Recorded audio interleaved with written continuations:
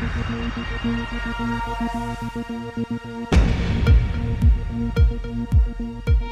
everybody, it's David Plouffe. Welcome to Campaign HQ. Well, so much going on in the world and our country, but I'll focus my initial thoughts here on the campaign and some events this week. So one, we see the Trump campaign beginning to really enhance and increase their advertising, not just in the core battlegrounds that we've all focused on for so long, Arizona, Wisconsin, Michigan, but starting to go into places like Georgia and Ohio and Iowa.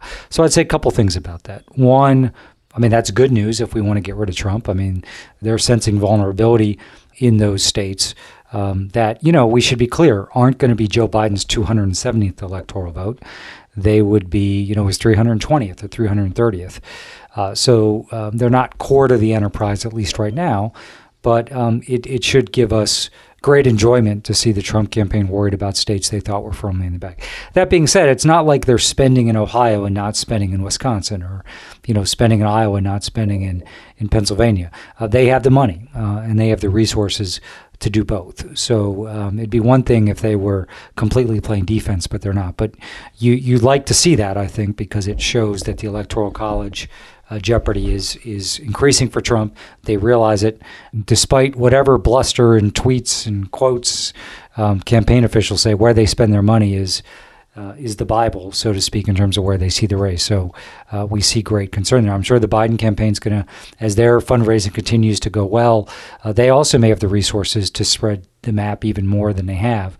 But they'll need to, stay focused on making sure they're doing everything humanly possible to win states that could be that tipping point, that 270th electoral vote. We saw a shakeup in the Trump campaign. Reports, I'm recording this on Wednesday, that Jared Kushner's orchestrated some changes there. What I'll say about that is I guess they thought some heads needed to roll post-Tulsa. But, in my years in politics, you don't really see bad candidates and good campaigns. So, Trump, by the way, he's got some strengths and skills as a candidate. He won a very tough race in 2016, but, right now he's a candidate with a lot of baggage. And the problem is really him. It's not his campaign. And until he adjusts, and I'm not sure he's ever capable of, you could have the best campaign of all time, and it's not going to deliver what you need to. And what's interesting about Trump right now is, they clearly want to win this election mostly from the base. So that means finding and registering a lot of new voters that look like his MAGA base, getting, astronomically high turnout. And I think they'll have some success doing that. But they still do need to win some swing voters, and even some people who might be unsure about registering or turning out. These are not voters that like his racist behavior here. And that seems to be what he's latching onto. He's really not talking about the coronavirus. There's reports that he's being counseled by his senior team not to talk about it, kind of like what Woodrow Wilson did back in 1918, which I think is a mistake. It's what's on people's mind right now, both the economic and health impacts. It's causing them a real problem across all aspects of the electorate, but in particular seniors, where, Joe Biden is doing 22 points better than Barack Obama did in 2012 with the white seniors. So, the coronavirus is what people care about. So he's making a mistake not talking about it. But the thing he seems to spend most of his energy, particularly on social media, is just racism. And, there's a lot of white voters out there who, may be conflicted about economic or healthcare or other issues between Trump and Biden, but they don't want to sign up with a racist. And so it's dumb politics as much as it is horrific behavior. Joe Biden, I think, gave a really important speech yesterday on Tuesday, where he really, I think, with his strongest case to date, really took Trump to task for his lack of leadership on the coronavirus. I think made a compelling series of arguments. It didn't have to be this bad. And that's going to be an important part of this election. I think, this isn't just happening here. And you look all around the world, even in places where the virus is starting to come back a little bit, we're just in a much different place. And that all starts from Trump. The reason people didn't wear masks enough, the reason states opened up too prematurely or never closed down, the reason people aren't social distancing. You've got 40% of the country that believes basically anything Trump says and his state media, Oregon Fox, says. And that's the root about so many of our problems right now. So, I think Biden did a really good job this week and has to continue to do that. If this race is a referendum on Trump, I think it's going to be a really hard race for Biden to lose. And so he has to really keep the pressure there, but also begin to define what he's going to do as president, both as it relates to economic recovery, recovering from the pandemic from a health and leadership standpoint, so many other core issues. He's clearly got to start talking to different cohorts of the electorate about climate change, about women's health care issues, about education. And so, that's a complicated task. But I think he really did a good job of keeping the focus on Trump this week, which is important, but he does need to fill in some of these other gaps. And I'm sure we'll begin to see even more compelling content and messaging around that in the days and weeks to come. So I want to talk about where we are today and how it compares to 2016 with somebody who is an expert on those matters. So we're going to talk to Robbie Mook today, who was Hillary Clinton's campaign manager in 2016. Robbie's led statewide victories in states like Virginia and New Hampshire. He ran the DCCC, the House campaign arm, a few years back. He ran 3 states for Hillary Clinton in 2008 in our primary when I was leading Barack Obama's campaign, and he won them all. I was really mad about that at the time. But I think Robbie can give us some great insight into what's the same about where the race stands today as it relates to 2016, where it's different, his assessment of the Electoral College, his assessment of some of the risks we have out there as it relates to cyber attacks and voting protection issues he stayed deeply involved with post-16. And I also want to talk to Robbie a little bit about the race for the House. He's the president of the House Majority PAC, and so we have an opportunity to grow our House majority, but it starts first with defending some of those really tough seats we won in 2018 that are not naturally Democratic turf. So I think we'll have a great conversation with Robbie about all things 2020. Robbie Mook, welcome to Campaign HQ. Thanks for having me. Well, so much I want to talk to you about, but let's start this time about 4 years ago when you were managing Hillary Clinton's campaign.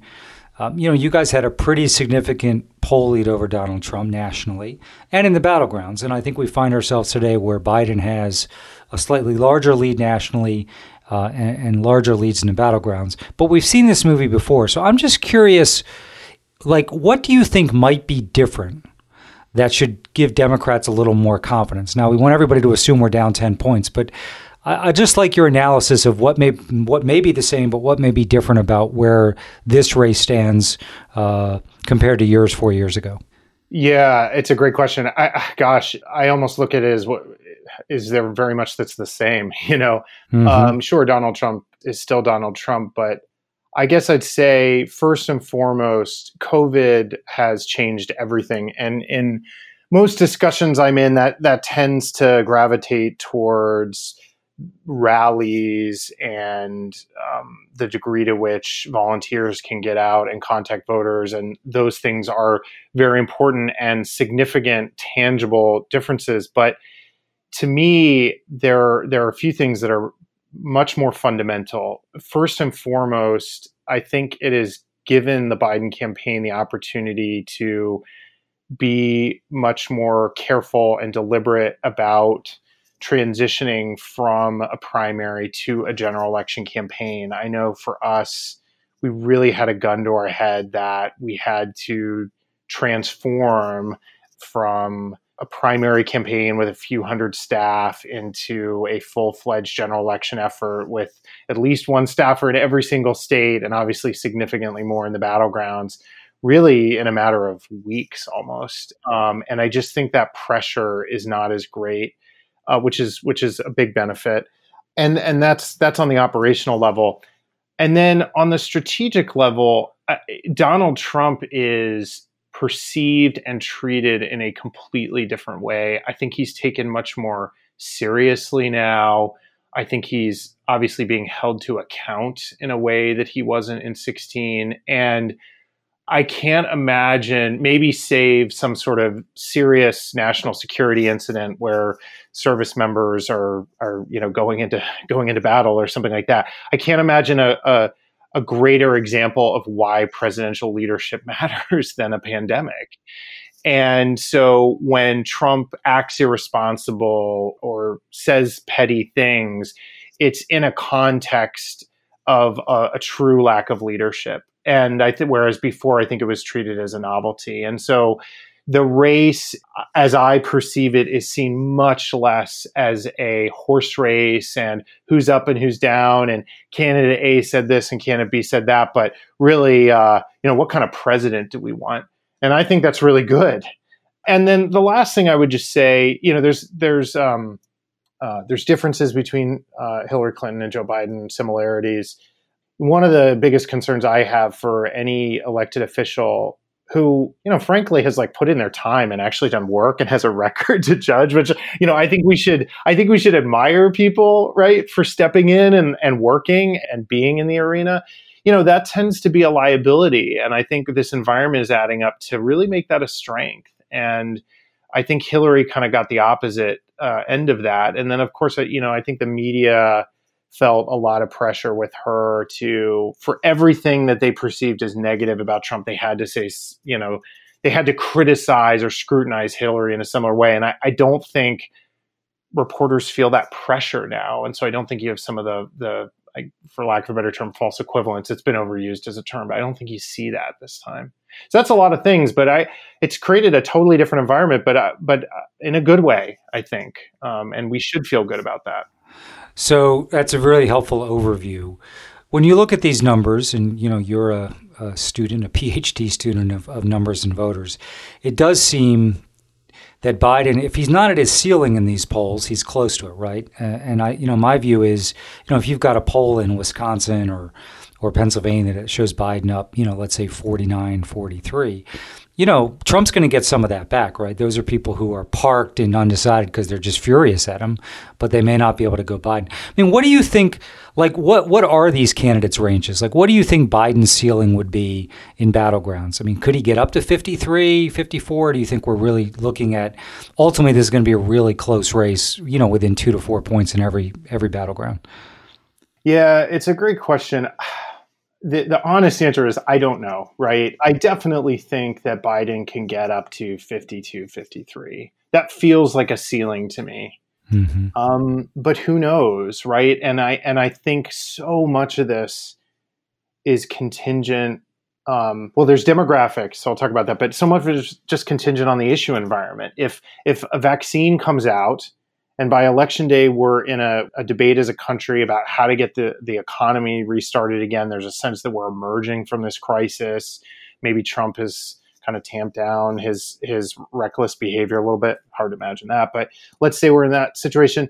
I think it's hard for Biden to get far over 50. But if the virus gets significantly worse, or let's say there is a vaccine, but the federal effort to try to deploy it is totally botched, right. So this could be a landslide. But from a demographic standpoint, I think the degree to which we depend on white non-college educated voters to get to whatever that magic number is, 50, 51%, it starts to put a cap on what we can get, because I think we can only do so well with that cohort of voters. And we can only do so much to improve our performance in the suburbs, to register and turn out a base. There's just only so many human beings at a certain point.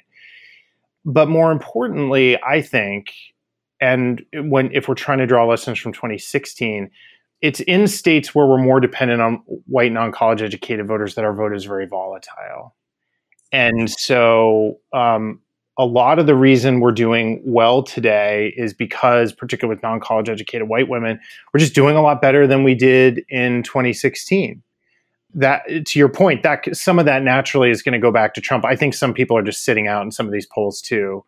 They're undecided, but they're really going to go for Trump.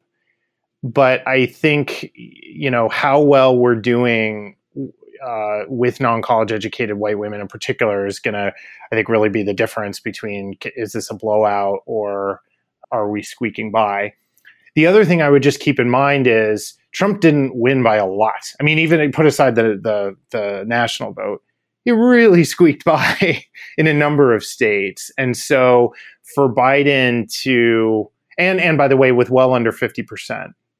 So for Biden to consolidate a lot of the vote that didn't go for Trump, it's very easy for him, to get to that win number. Right.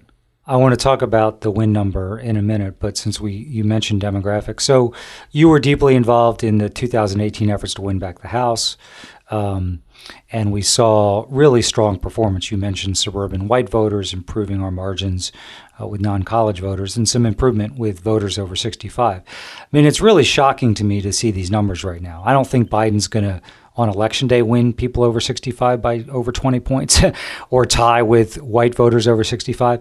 But I'm just curious, because you're seeing a lot of data still today. What do you make of what's going on with seniors, and how much of his performance, which I think would probably transfer down the ballot, do you think we can hold on to over the next 4 months? Yeah, I do think it probably transfers down the ballot today. I don't know the answer on seniors, honestly. And I think part of that's I don't have the, when you're on a presidential race, you have a really rich set of qualitative input, from focus groups and so on, and just other kinds of feedback and social listening you're getting. And I just don't have, my suspicion has always been, I think older Americans, and I would argue Americans in general, are much more concerned about their health as it relates to COVID than the president kind of recognizes. I mean, it's not that it's pretty intuitive, actually, but I think we sort of dismiss it sometimes. We're so used to looking at everything through a political lens, but I think people are just concerned about their health. And then secondly, I do think, and this is certainly what's driving the president's struggles, in the suburbs and with college-educated voters in particular, is just his utter lack of civility. I think it's exhausting. And so I think that's what's driving that. And again, where my opinions are somewhat in suspense right now is in a normal election year, people go home to their parties. I think some people that are on the sidelines right now are going to go back to Trump. The choice gets more crystallized and so on. And so I do think these numbers would tighten up significantly. And I think if you're planning as a campaign, you must expect them to, right? You have to plan for the worst. But again, I just don't know. If the president can't kind of get his act together, for lack of a better term, he's just going to basically create permission for people to stay away, if that makes sense. Well, it does. So let's talk about the win number, because Donald Trump would not have beaten your campaign if he had to get even 48.5% in battleground states. He was able to win in the 46s and low 47s. And, it seems to me a big part of their strategy will be to make Biden so unacceptable that people who say, I just can't vote for Trump either again or at all, to vote third party. So one, did the ultimate third party margin you see in 16, was that what you were expecting, or was it higher? And do you have any analysis of, because I think it probably benefits Biden, at least in most states, to keep that number down, because he's the one that's more likely to get to 50 or 51. I just, would like because I think this is not getting enough attention in terms of ultimately who our next president is going to be, is, what's the win number? If it's 48, it could be Trump. If it's 49.5, it's probably not going to be Trump.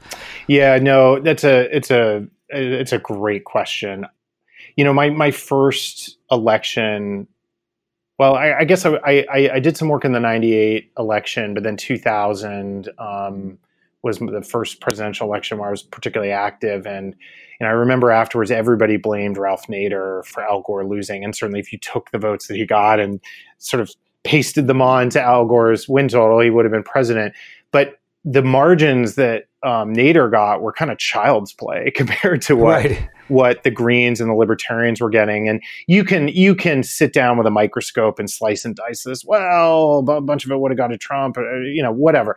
I definitely think it took some votes from Hillary. I think it's sort of academic and senseless to try to decide whether it was definitive or not. But the point is, it did hurt. I think there are two distinct differences today. I think the first is the candidates are just getting less attention. And, that's significant. And then I think secondly, one of the things I really regret about 2016 is I think there was this aura of inevitability that created a permission structure for people to say, well, Hillary's not everything I want her to be. So I'm just going to vote for this third party person here because at the end of the day, she doesn't actually need it. Now, I'm sure some people said, I'm never going to give her my vote. Who not?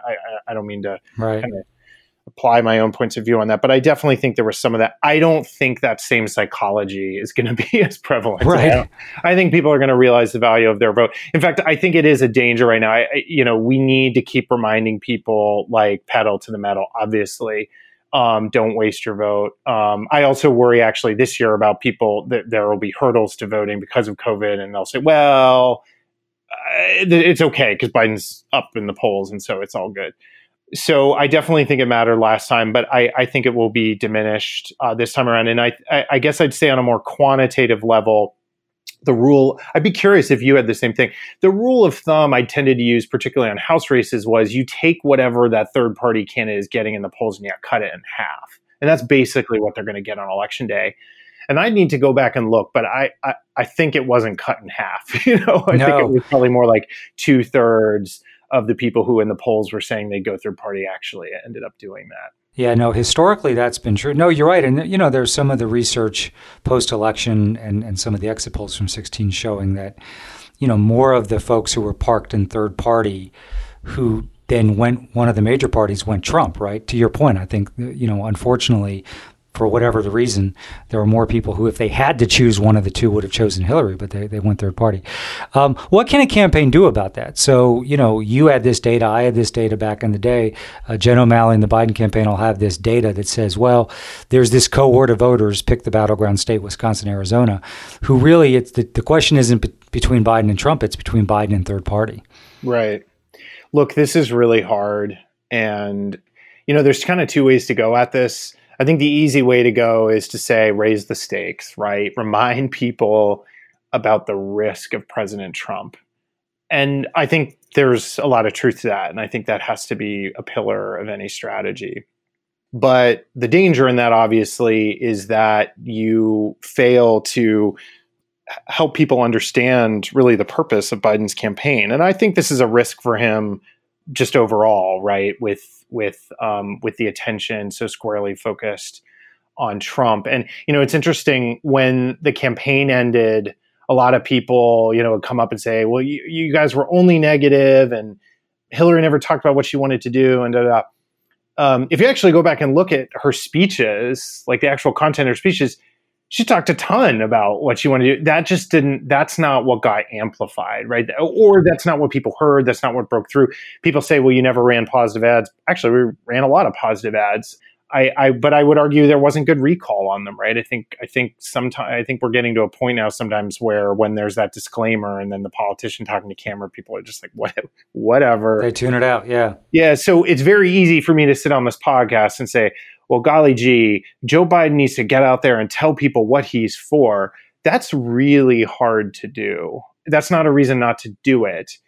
I think that there has been tremendous success thus far in engaging Bernie Sanders in particular as a partner on the campaign. I thought all that went really well, and the campaign did that very well. And I give a lot of credit to Sanders as well on that, and his team. So that's a really important step. I think we had a set of critics on the left that we were never able to engage in the way I would have liked. I think a lot of that, frankly, was because these emails were constantly, it was just like there was chum in the water every day. We just haven't seen that with Biden, right, in the same way. But it is incumbent on the campaign to figure out how to animate that purpose of the campaign so that people, because I think a lot of times people that are voting third party are less institutional focused and a little bit more ideological. And so just saying, well, he's the Democrat and you need to be a good voter and choose the Democrat, that's not good enough. No, it needs to be, hey, we're actually on the threshold of an opportunity to do a bunch of really important things. And that's what he needs to articulate. Right. Really smart. So you mentioned, the turn from primary to general, and, COVID has been a uniquely American tragedy, unfortunately, because of Trump's mishandling and, just a terrible period for the country. You did make the point that it allowed, because politics and this campaign are not, front and center for people, the Biden campaign to build in a little more, ideal circumstances than, you had or even we had back in 2008. Talk a little bit about that. I mean, you talked about the need to hire a lot of people, but it's just a fundamentally different campaign. The voters you're talking to, by definition, they follow politics less carefully. They're not sure they're going to vote. Primary voters, are on Twitter and they're on Facebook and they're watching MSNBC. General election voters, whether they're swing voters or turnout or registration targets, much less focused on politics. So the people you're trying to reach are different. It's not a national campaign, a primary. You go to every state and every territory. This is a series of governor's races, essentially. So just talk about that turn and how hard that is, and what a different race it is. And I think you really have to turn on a dime, right? On yesterday, you were focused on the primary. You got the nomination tomorrow. You're focused on really an entire different marketplace.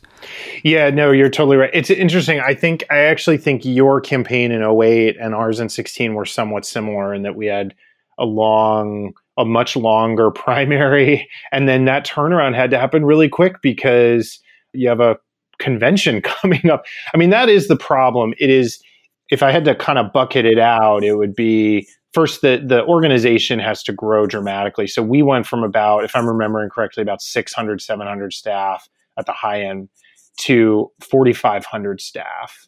And we had to make that transition. We started the planning because I felt like we just had to because of time pressures. We started planning in May.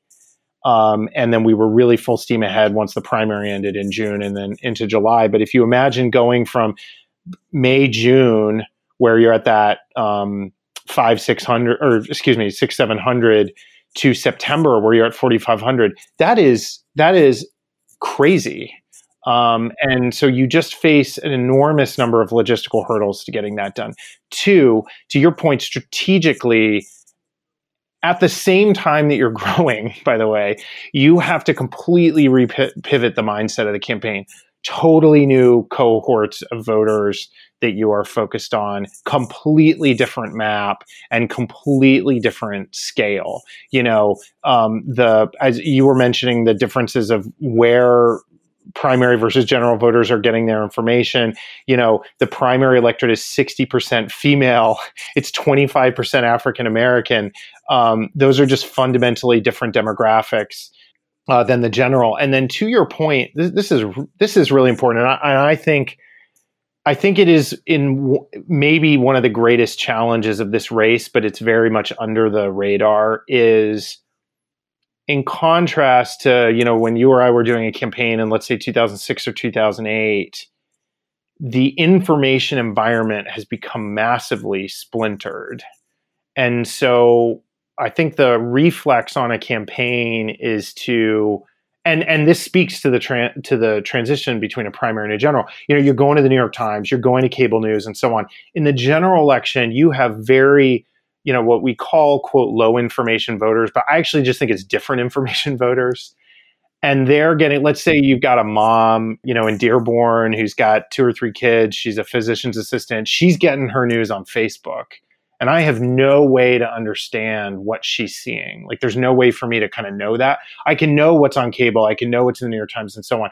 So that's one thing. If, going back to 2016, it's like, I wish I'd been more deliberate about thinking about that, about, okay, I've been communicating through these channels. I got a whole different information scape, so to speak, in the general. And then the last thing I would just say is you go into this compressed calendar that just moves by itself. The primary is largely, it's propelled by the calendar, of course, but you've got this sort of series of events and you can kind of really sit down and build a calendar. The general, it's like the convention's coming, the debates are coming, and there's this momentum behind the whole thing and this compressed timeline towards this huge event, which is Election Day. It's not stretched out like an accordion. It just gives you a lot less time to learn and adapt. And so I think if you don't have, I guess the better way to put it, it's really hard to learn during the general election. And I think politics changed so much between 2012 and 2016. And if there's one thing I would have wanted is just more time to learn. Like, if we could have had a few contests, I know that sounds sort of silly, but actually that's what happens in the primary. You have time to kind of learn it. We didn't have that. Oh, it's a great point. I mean, basically, if you're running for president these days, 75% of the time spent in the primary, Right. and then the main event is over before you know it. But yeah, you mentioned the mom in Dearborn on Facebook. I mean, now we see Pizzagate's back, right? Right. But on TikTok, Right. It's crazy. So I'm curious, Robbie. You know the country and states exceedingly well. You know districts exceedingly well. You know, a big part of what you did in 2016 was lead the effort to decide, your electoral college targets. I'd just like to ask you, where do you see the map today? Yeah, I would argue my thinking on this is pretty conventional, with everybody else's. I think, the problem that we had in 2016 was what I just mentioned, which was in the states that were both where most of the voting happened on election day. So they, so people were sort of influenced by the full heft of events before election day, but also where we were relying on white working class voters more predominantly to get to that win number. We just saw the vote move. It was I say that today. If you'd talked to me October 15th, I would have said, well, look, we have a comfortable lead, in Michigan right now. And that changed very late in the game. And I think the difference today, first of all, we're just more conscious of that, right? That was a difference, like you would know better than me, but in 2012, the polling was pretty steady. And so I think sometimes I consign some of that movement to noise, right? I don't think it wasn't. In fact, I mean, a great example is like when Comey did his press conference, our numbers in Minnesota, Michigan, Wisconsin, Pennsylvania dipped, right? So that should have been like a big, billboard sign for us on the journey, like, hey, this can move when bad stuff happens. And so that's why it actually, in retrospect, makes perfect sense when Comey comes out and does something a few days out, like it's going to hurt you in those states, right? And so we should have been more organized around that program. And that's definitely like a regret I have. And so I think the same applies today in that, look, I think this thing is going to be won or lost, Florida, North Carolina, Wisconsin, Pennsylvania, Arizona. Arizona is the new state, I would say, in the map. I think Ohio and Iowa. It's funny when people are like, well, you didn't do enough in Wisconsin or Michigan. I actually think we need to get criticized more for doing too much in Ohio and Iowa sometimes. Like we just saw that those were getting harder, and I think we felt wind behind our back, so we wanted to press and try to keep the fight there rather than going to other states. Just because the race looked different, to your point, October 15th than it did November 3rd, right? It really did. And that's the story, is like we locked in a bunch of stuff then, and that reality was just different. But look, but when we think about, okay, what are states that were maybe on the periphery that looked fine, but could become tougher? To me, those today would be Minnesota and maybe even Nevada. I don't think we talk enough about Minnesota. Hillary won there by less than 2 points. I think Nevada, frankly, would have been a lot closer if that was a state that voted predominantly on election day. I think it's very remote that those are problem states today. But that's exactly what you or I don't want to speak for you, but I think would have said in early mid-October is, hey, Minnesota is going to be fine, Well, it's always the question with Minnesota. It's like, what are the odds that you win Wisconsin and lose Minnesota, right? But you have to understand, I don't think that's likely, but strange things can happen. Well, or actually the thing I'd just say on that, what is likelihood that you lose Wisconsin and therefore Minnesota is all of a sudden? Yeah, right. That's right. To me, that's like, sorry, I don't mean to dwell on this, but it's really an issue of what the takeaway from 2016 was that the state of the race was more volatile than I think we'd been used to in the last few cycles. No question, right. And so the question was never, where are we today? The question I should have been asking myself more is, if a meteor strikes, how's it going to look? And that happened. And I think the fact, I don't want to be alarmist, but the same thing could happen now. Look, we saw the presidential primary change dramatically at the last minute. We're seeing more and more of this volatility. We saw this we just saw the Kentucky primary. These things can move very fast. And so I think that the likelihood of that is very low for Biden. But when you're a campaign manager, your job is to hedge, right? And to make So I think you got to think along those lines sometimes. No, it's a great point. I think, there's a school of thought. You guys got 232 electoral votes. I think Michigan, most people agree, is the one that's most likely to fall most easily back to Biden, right?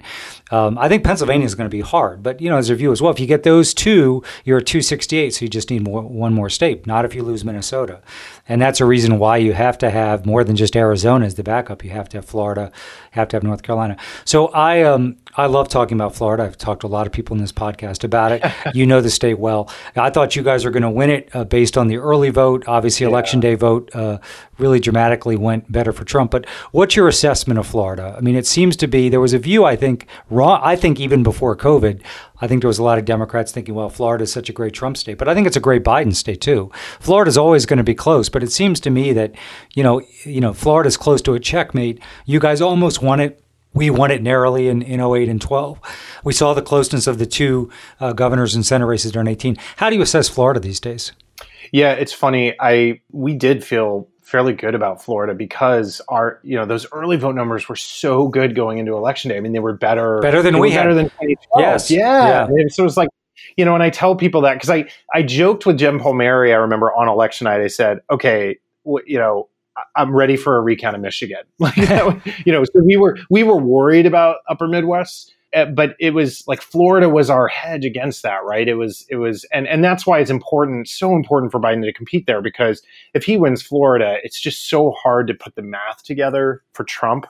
But yeah, I think Florida's been a little bit exaggerated in our party as just this impossible state, and it's really tough. I mean, I do worry about the challenges that COVID is going to create to voting could be more exaggerated there, because I think some of the election administration, and certainly the governor, I don't think they're going to try to make it easier for Democrats to vote. Right. Let's put it that way. So I think that honestly would be my number one problem there. Oh, gosh. And I'd be fascinated to hear what you think about this. The problem, I think, for Florida at a practical level when you're a campaign, you can sit down in front of a spreadsheet and say, okay, here are the different counties, and here's what I need to do here in terms of voter registration and what I need to do to increase turnout, and here's where I need to campaign. Staffing it up is so hard. I think we had 500 or 400 staff in Florida, and building that in just a few months is nuts. And if I had to do it again, I would probably cut it up into 3 states operationally, and basically South, Middle, and North, and just so you have, because if you're the quote field director for Florida, it's this staggering amount of work, and you get so bogged down in just the headaches of logistics. It's hard to be strategic, right?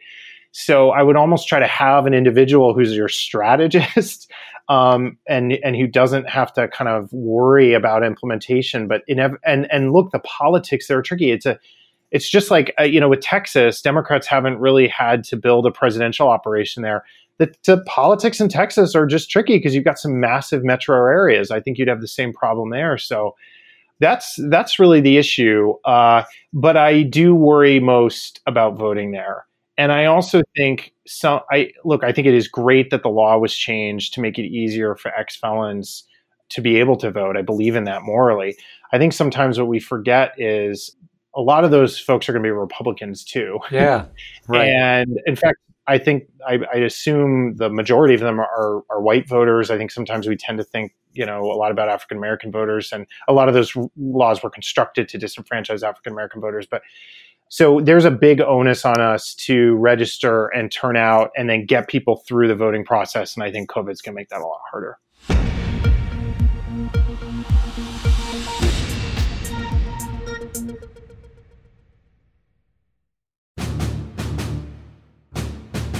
So I'm curious, Robbie, you faced off against Donald Trump in 2016, but his campaign's very different now. A lot more resources. They're a lot larger. They've been planning for this, which is one of the benefits incumbents have. How do you assess the Trump campaign today? What do you see that, you think they're doing well, or give you pause if you're Democrat? Where do you think they're failing? Yeah, I think COVID has been, not to dwell on that, but it is a big thing going on in the country right now. I think it has been a real problem for them on 2 levels. One is I think they were all in on running a really robust field program, frankly, and getting out, registering voters, doing turnout work. I think their rallies were an important element of that strategy, and a lot of that's been taken away.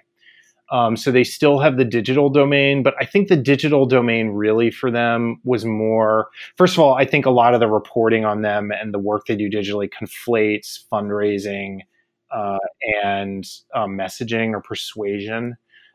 So I can create a bunch of content that, with different colors and buttons and so on, but the kind of people who click on content tend to be persuaded voters. This is why quote unquote persuadable voters are really hard to engage because they don't engage. So they still have that. So I would expect them to still have a lot of success fundraising. I do, we can talk about, how we organize in the digital domain. So I think they have that, but for them, like when we talk about a state like Minnesota, their path to victory there is a massive mobilization effort, particularly in rural areas. And when you're taking away that ability to do rallies and go door to door, I think it really hurts that. And then look, I think it's kind of their strength and their weakness as a campaign has always been, Donald Trump is not held to the same standard as other politicians because people think he's a business person. And so they just give him a permission structure to not follow a lot of the norms. But obviously the inverse of that is he's a nutcase. And in this crisis, he's mismanaging, not surprisingly. And so, you know better than me, but when you're running a reelect, it's all about like having a plan, defining the opposition very early and executing on that. And their chief spokesman to do that can't even articulate a basic contrast message, right? Biden wants this to be a referendum on Trump, and he's winning that right now. Trump needs to re-engineer that to be a choice, and he can't even offer what that choice is. Right. So how in the world are they supposed to get this on firmer ground for their strategy? And then the last thing I'd say is, I mean this objectively. I don't mean this in like a petty way. It's not like they ever had an organized campaign. People come up to me and it's totally fair. We lost to criticize, like let's take Florida. Well, your field program in Florida could have done X, Y, Z, and all that's always fair. But what field program did Donald Trump have in Florida? You know what I mean? He didn't. And so I don't know that they're accustomed to functioning in an organized way. And they're now in an even more challenging environment. And so I think some of the mystique is there's a reckoning happening right now. And I think you saw that with that rally, right? Like they didn't clearly have a good hard count. And I'm not beating up on that, whatever. This stuff's hard and I've failed at stuff, right, too. So, but I think a lot of mystique was built up. It hadn't been tested yet, and we're starting to see it tested. And it's they've got to totally change this thing if they have any hope of winning. Right, and they have very little time. No, Yeah. Trump can't articulate a case for his own second term. He botched that last week, and then he just can't land on the message against Biden. It's fascinating. So no matter. I haven't seen too many bad candidates, good campaigns. One tends to follow the other. So, I agree with you. I think this hurts them not able to do the physical events. The other thing that struck me is last year, this is, the last quarter of 19, beginning of 20, pre-COVID, they would do these events with like Laura Trump, and Corey Lewandowski and all this gang of fools, in places like Grand Rapids, right, and Lackawanna County, Pennsylvania, just organizing events, and they'd have hundreds of people show up, which scared me, right? Because I assume that the campaign apparatus still would like to acquire some swing voters. Trump shows no interest in that, right? But it does seem like they're in a place where they have to base their way, kind of like what Bush did in 2004 in Ohio to carry. Do you think there are enough voters out there, both in terms of registration and turnout, for Trump to eke out a win in these battlegrounds purely from, adding 150, or let's say in Wisconsin? Can he go from the 1,400,000 he got against you to 1,600,000 on turnout and base alone? Yeah, I mean, I there's a few different ways to look at this. One is just to say, to your point, he won with significantly less than 50% of the vote last time, and so I don't know that condition exists again. And then I do think it's harder for him to repeat what he did last time, both because. Look, I feel like you and I can both appreciate this. We tend to fixate on the mechanics of these programs, which matter a lot, but it's animated by the candidate. And so if he's not articulating the message clearly, even if the numbers are there, and I don't know that they are, I think it's a big stretch. But if he can't get out and do the events, if he can't articulate the message, what is the volunteer supposed to say on the phone? Like, I mean, you'd know better than me, but what is Barack Obama's field program without Barack Obama? You know what I'm saying? And so I just, that's what I keep coming back to is even if you have the numbers on the spreadsheet and it's all there, and I don't think they're there, I don't know how they execute when the information environment is so bad and he's going back to Hillary because that's all he knows how to contrast with, right? And that's not going to cut it. Right. That and sort of, blatant racism. No, Robbie, you make a great point. I think there's a view that, his mishandling of COVID, his, response to the George Floyd protests are hurting him as swing voters. But you're right. I mean, if somebody's sitting in there in Wisconsin and they're not sure about registering, this is not going to make them more likely to vote for Trump. I mean, so I do think it hurts. You make a great point about this not just hurting the swing voters. So, Robbie, you ran the DCCC back in the day, as did I, that small cadre of people who've had that bizarre job, DCCC, the committee in charge of winning back the House. You were deeply involved in the House Majority Project, and now you're serving as the president as you're trying to both, maintain the House Majority and grow it. So we spend most of our time on this program talking about the presidential race, but talk about where you see the House as it relates to 2020. And I would just say, I think this is also true for the Senate. Because we're not at a point where we are, winning Senate races in the Dakotas, right? And even though we won some House races in places like Kansas, we're not competitive in 400 House districts anymore. If we have a good election cycle, we have to maximize our wins, right? Because if Biden wins and we win the Senate and we maintain, if not add to our House margin, we could have a really tough 2022. But let's talk about what you see as it relates to 2020. What are you seeing in these House districts? We're seeing what you'd expect to see, which is these House races are very much following the presidential. The polling in a lot of these districts looks really good. Now, we also picked up districts in 2018 that are really tough, right? Their DNA is not Democratic, and by the way, there are 30 sitting Democratic members of Congress today that won in districts that Trump won. And in fact, there's over 10 of those where he got more than 50% of the vote. We were just talking about how he didn't get over 50 in a lot of districts. So there are a lot of members that are going to have tough races. And that's why this is not just about trying to pick up seats this cycle. We have a lot to defend. But we also have really important opportunities because so many people have retired. The interesting thing is that the House map is pretty different than the Senate or presidential map. So if we look at what went well in 2016, Hillary won Orange County, California. She won Harris County, Texas, where Houston is. She won in these, suburban, growing, more diverse counties. And that's where the House majority really came from. And so when you look at the map this year where we're defending or on offense, it's suburban New York, suburban New Jersey, Orange County, California, suburban Dallas and Houston. There's Cincinnati. There's even a seat in Indianapolis that's coming on the radar. So the House Democrats are really going to have to run their own campaign, so to speak, this cycle. Right. So you make a great point, which is. And that's why so many Republicans have retired. I think they understand their fates are twinned with Trump. But and this depends, obviously. There may be a place where you have a Democratic incumbent who just has a Republican opponent who's just a knucklehead, runs a terrible campaign. So they can, maybe do quite a bit better than a Biden might do. But would you say most of these competitive House races, the final House tally will be within a couple of points of the presidential? I mean, some might be right on, but that's what we're talking about, right? Pretty narrow band. Yeah, and that's why for folks that are in districts that Trump got over 50%, that spread is going to have to be a little bit bigger for them. Mm-hmm. And also, for better or for worse, like if you look at a candidate like Joe Cunningham in South Carolina, who's in one of the most difficult districts, or Kendra Horn, who's in suburban Oklahoma City, there's not a lot of presidential activity there, right? So that cuts either way, right? It's either, and this actually goes back to 2016 in some ways.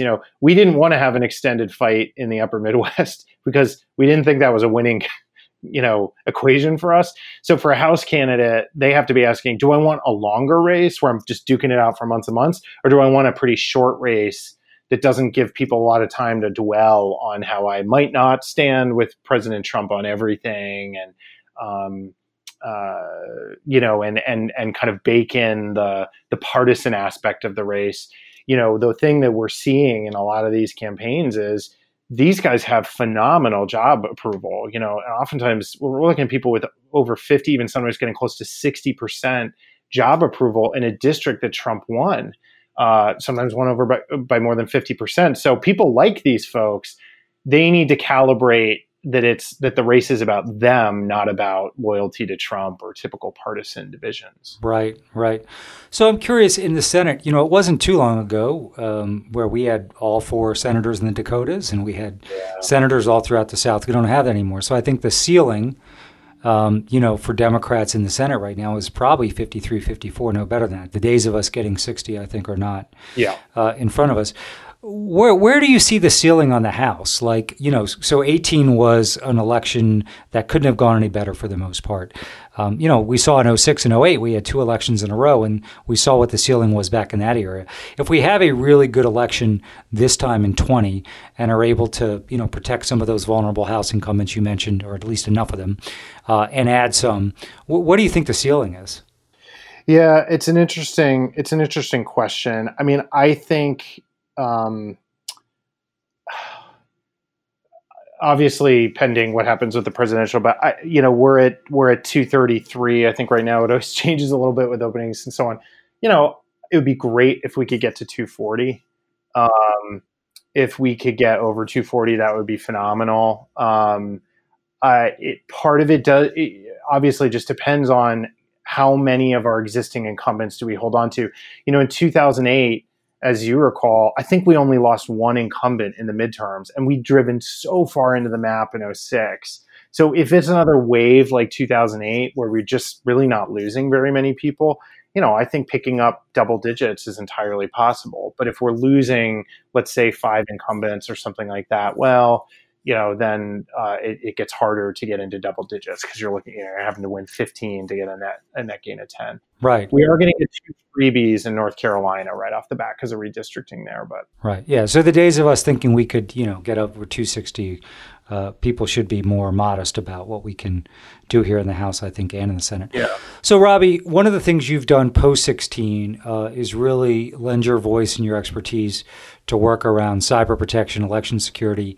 You're doing a lot of work with the Belfer Center at Harvard. Talk to me about that. And I guess through the prism of, you mentioned there's going to be state sponsored voter suppression, Trump's, shouting as, loud as he can to try and make it harder for people to vote. You'll have folks in Florida and other states maybe doing that. But we still have cyber, both within our country and without, election integrity. Talk to me about what you're working on and what, which I'm sure a lot of this does keep you up at night. What are you most worried about as it relates to this election? Yeah. Well, just quickly, the work I started doing on this was coming out of the 2016 election. I was just concerned because something pretty real had happened, where it wasn't just our theory that Russia had stolen those emails and leaked them out. I mean, it was proven. Like there were Cyrillic letters on, metadata on the emails when they were put out. I mean, it was just, it was the first headline actually about the DNC hack said definitively that Russia did it. It wasn't believed. It was a fact in there. And it just troubled me that, and it's hard to go back in time because this has been sort of litigated so much now, but after Election Day, it was still like, well, we don't really know if that happened. And it was concerning to me. And I happened to meet up with Mitt Romney's manager from 2012. We're part of a small club of people who've managed campaigns, and then even smaller club of people who didn't win. And I had no idea. He told me that the Romney campaign had been hacked by the Chinese, and it had caused huge problems for them internally. It cost them a lot of money.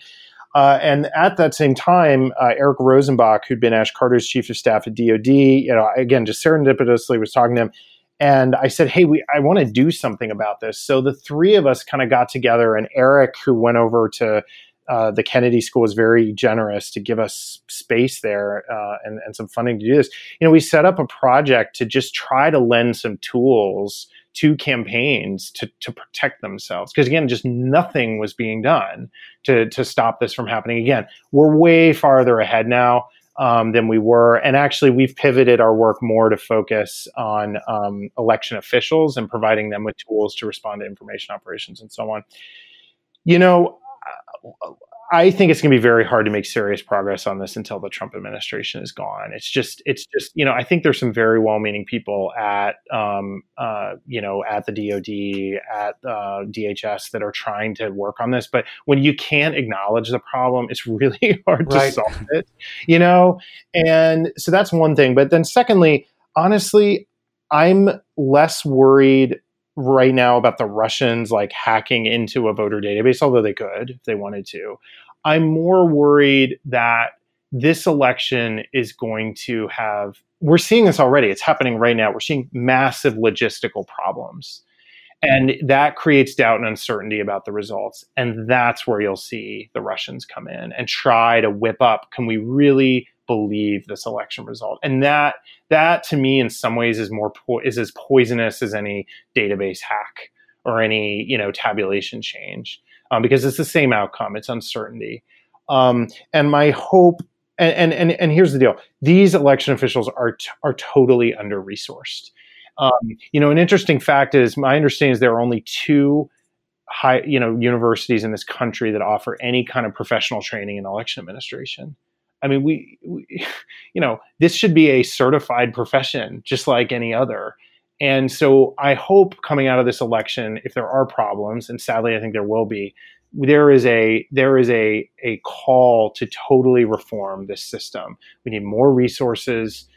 We need to professionalize, offer more professional support to the folks running this. They're good people, but they don't have the money and the training that they need. And the system, like we're seeing with so many things with COVID, so many essential services, they don't have what they need to be robust when trouble comes. No, you make a great point. As concerned as we should be about further intrusions from Russia or China or North Korea, and we got to state that, for these countries who usually are adversaries, and now Trump idolizes them, they couldn't in their wildest dreams imagine an American president this weak, who's kind of, and so they're going to do a lot of things, I think, to get him to stay in office. But there's a lot of problems on our own shores. And you make a great point about both resources and professionalism. I mean, of all our policy challenges in the world, I don't want to underestimate the challenges of elections. But, you kind of can model out how many people are going to vote, how many will vote by absentee, how many people are going to show up, how many polling locations do you need, workers, machines. But this is a solvable problem. And what's amazing is of all the things we do in the country now, even getting a driver's license in some states is more painless than this. It's the thing that's the hardest for people when they can do anything they want in a matter of minutes. So this does require I think a whole mindset shift. I agree with that. So you mentioned the Russians could hack into databases. Some people suggest that they or the Iranians or the North Koreans could actually affect the tabulations. But you seem less concerned about that. Any sort of insight in why? Well, first of all, you just made a really important point that this isn't just Russia. There are a number of adversaries. We've already seen, it's documented the Iranians were trying to hack into the Trump campaign. It's not hard to imagine why. I guess what I'm saying is I am worried about that. But to me, we're hacking our own election by not resourcing it well. Do you know what I'm saying? Right. It's insane that we can't set up enough polling places. It's insane that anyone should have to stand in line. And so, sure, I could sit here and fixate us on the hacking problem, but it's a family of problems. The better resourced our elections are, for example, if every election jurisdiction, there are 8,000 jurisdictions that have sovereign control over their elections, by the way, because a lot of states delegate down to municipalities. Okay, if every single one of those had the resources to have dedicated cybersecurity professionals protecting their networks, then I could sit here and say, I think the chance of people getting in is dramatically lower than it would be, but than it is now. However, the other way to look at this is we're never 100% safe, period. They're never, we can never guarantee that your election will not get hacked. The question is it resilient enough that people can still have trust in the outcome when it is? And so, for example, if you have, good machines with Optiscan that read paper ballots and you sequester those paper ballots somewhere and you do audits afterwards, like there are all these things where even if, or again, if you have good cybersecurity professionals that can detect a breach and go do good forensics to see what happened, there's so many things we can do to build trust. And I just think by under-resourcing this system, we're creating a huge trust gap that I would argue is just as dangerous as one hack that the Iranians might do. So it's like it's on all fronts. Yeah. No, I think it's both a provocative but correct point. And that's, whenever I've been in races where, polls suggested you're going to win, people say, oh, you must be feeling good. You never feel good because ultimately you need to see the support that's showing up in research materialize in actual vote, right? So until you start unpacking returns that night and seeing if it matches up to what you thought. But so that's the thing with, that's hard enough to do even when voting is not going to be as challenging as it is this year. And that's the thing. I mean, it sounds like this is a different race. Trump's now an incumbent unfairly. Biden seems to be getting less of the sort of negative, relentless coverage Hillary got. So there's reasons to be optimistic, right? But this is the thing I think that should keep us all working hard is there could be a cliff where, the lines and the confusion, and it doesn't take much, particularly if this race tightens. If, just one or two people per precinct decide they're not going to participate in an election that looks like a shit show, that could cost us the presidency. I mean, do you agree with that? Or 100%. Yeah. And also, again, I think some people in 2016 didn't think their vote was important. Like if I could do anything and go back, if I could pick one thing, it would be, the day before Election Day, lighting our hair on fire and saying, we're going to lose. We're going to lose. I would have liked to have done the same thing. I, like so many people, are overconfident. Yeah. Right. Yeah. And we said it, like you can go back and look, I was saying that night, this is going to be close, but like we didn't say it with enough urgency. And so that is, I really do think that's a danger. And in some cases, I hate that I'm having to say this. In some cases, they're going to request a ballot by mail. It's not going to show up. They're going to need to go up and show up at that polls. They're going to have to put on their mask and their gloves and have their hands, and they're going to have to stand in line for a few hours. Unfortunately, that is what it is going to take for some voters, proportionately people of color, by the way. But like, if somebody doesn't feel that fire in their belly that, this is unfair and it's crazy that in the greatest, the richest country in the history of the world, I'm having to go through this. If they don't feel the fire in their belly to stand in that line and stick through, we could lose. And that is a more important message than anything else.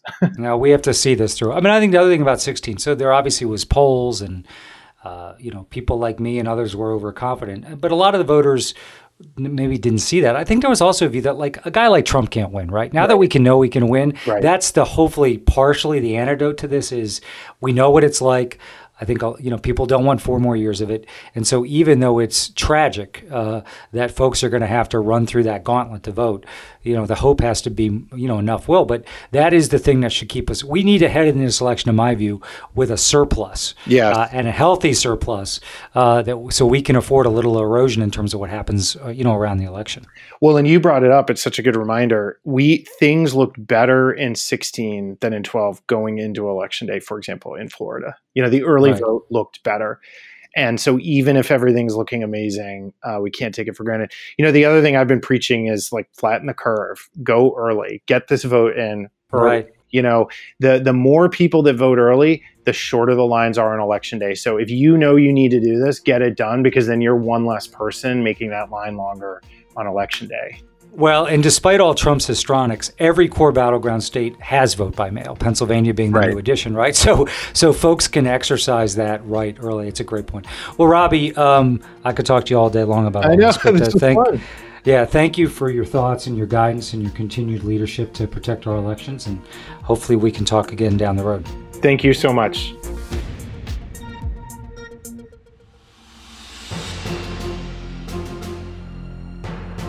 great conversation with Robbie. He clearly knows his numbers and his districts as well as anybody. A couple things really struck me. One, I think he laid out a pretty compelling case about why this is different than 2016. Trump's an incumbent. He wasn't back then. Biden doesn't get the same, venomous treatment on social media and from the press that Hillary did. He's a more acceptable alternative to more of the electorate again. A lot of that driven by misogyny. But, that should give us some comfort. But Robbie also, made the point that, these poll leads that Biden have right now are not real. The race is going to tighten. A bunch of these voters have moved undecideds, but they're going to vote for Trump. But it should give us confidence that, this isn't just a redo of 2016, that Biden's leads right now are more meaningful, even though they are exaggerated. The second thing I thought it was really important that Robbie drilled into our heads here is, the threat we face on Election Day and the weeks leading into it. It's going to be harder to vote. Some of that's just because of COVID. A lot of it's because election officials are under-resourced. There's going to be places, he mentioned Florida, where there'll probably be some malfeasance, deliberate attempts to suppress the vote. So that's important to remember that whatever support you have in polls or what people tell a campaign really doesn't matter at all unless it materializes in an actual vote. And so I think Joe Biden, and this would probably be true for Senate candidates and House candidates, are going to have to head into the election period, when we start early voting and voting by mail, with a surplus, because we're probably going to hemorrhage some votes because, as Robbie said, they ask for a mail ballot and they don't get it. So they have to turn up on Election Day. And they know that's going to be wearing masks. It's going to be hours-long waits in some places. So the burden here is much higher, I think, in terms of what we have to do to win this election. It's not enough just to secure the professed support of people. It's got to materialize and vote under maybe the most challenging circumstances we've ever seen in this country. So we all can be helpful there, volunteering our efforts to work with local election authorities through local campaigns to make sure we're talking to voters about what it's going to be like, encouraging them, as Robbie said, get that vote in early. If you don't want to deal with wearing a mask on Election Day, vote early. And in just about every battleground state, even in the expanded list we're seeing now, people can vote by mail with no excuse. That was pre-COVID. So, encourage people to exercise that option. That's the best thing they can do to make sure they get their vote in safely and they don't have to endure lines. So I hope you enjoy that conversation with Robbie Mook and look forward to being back with you next week.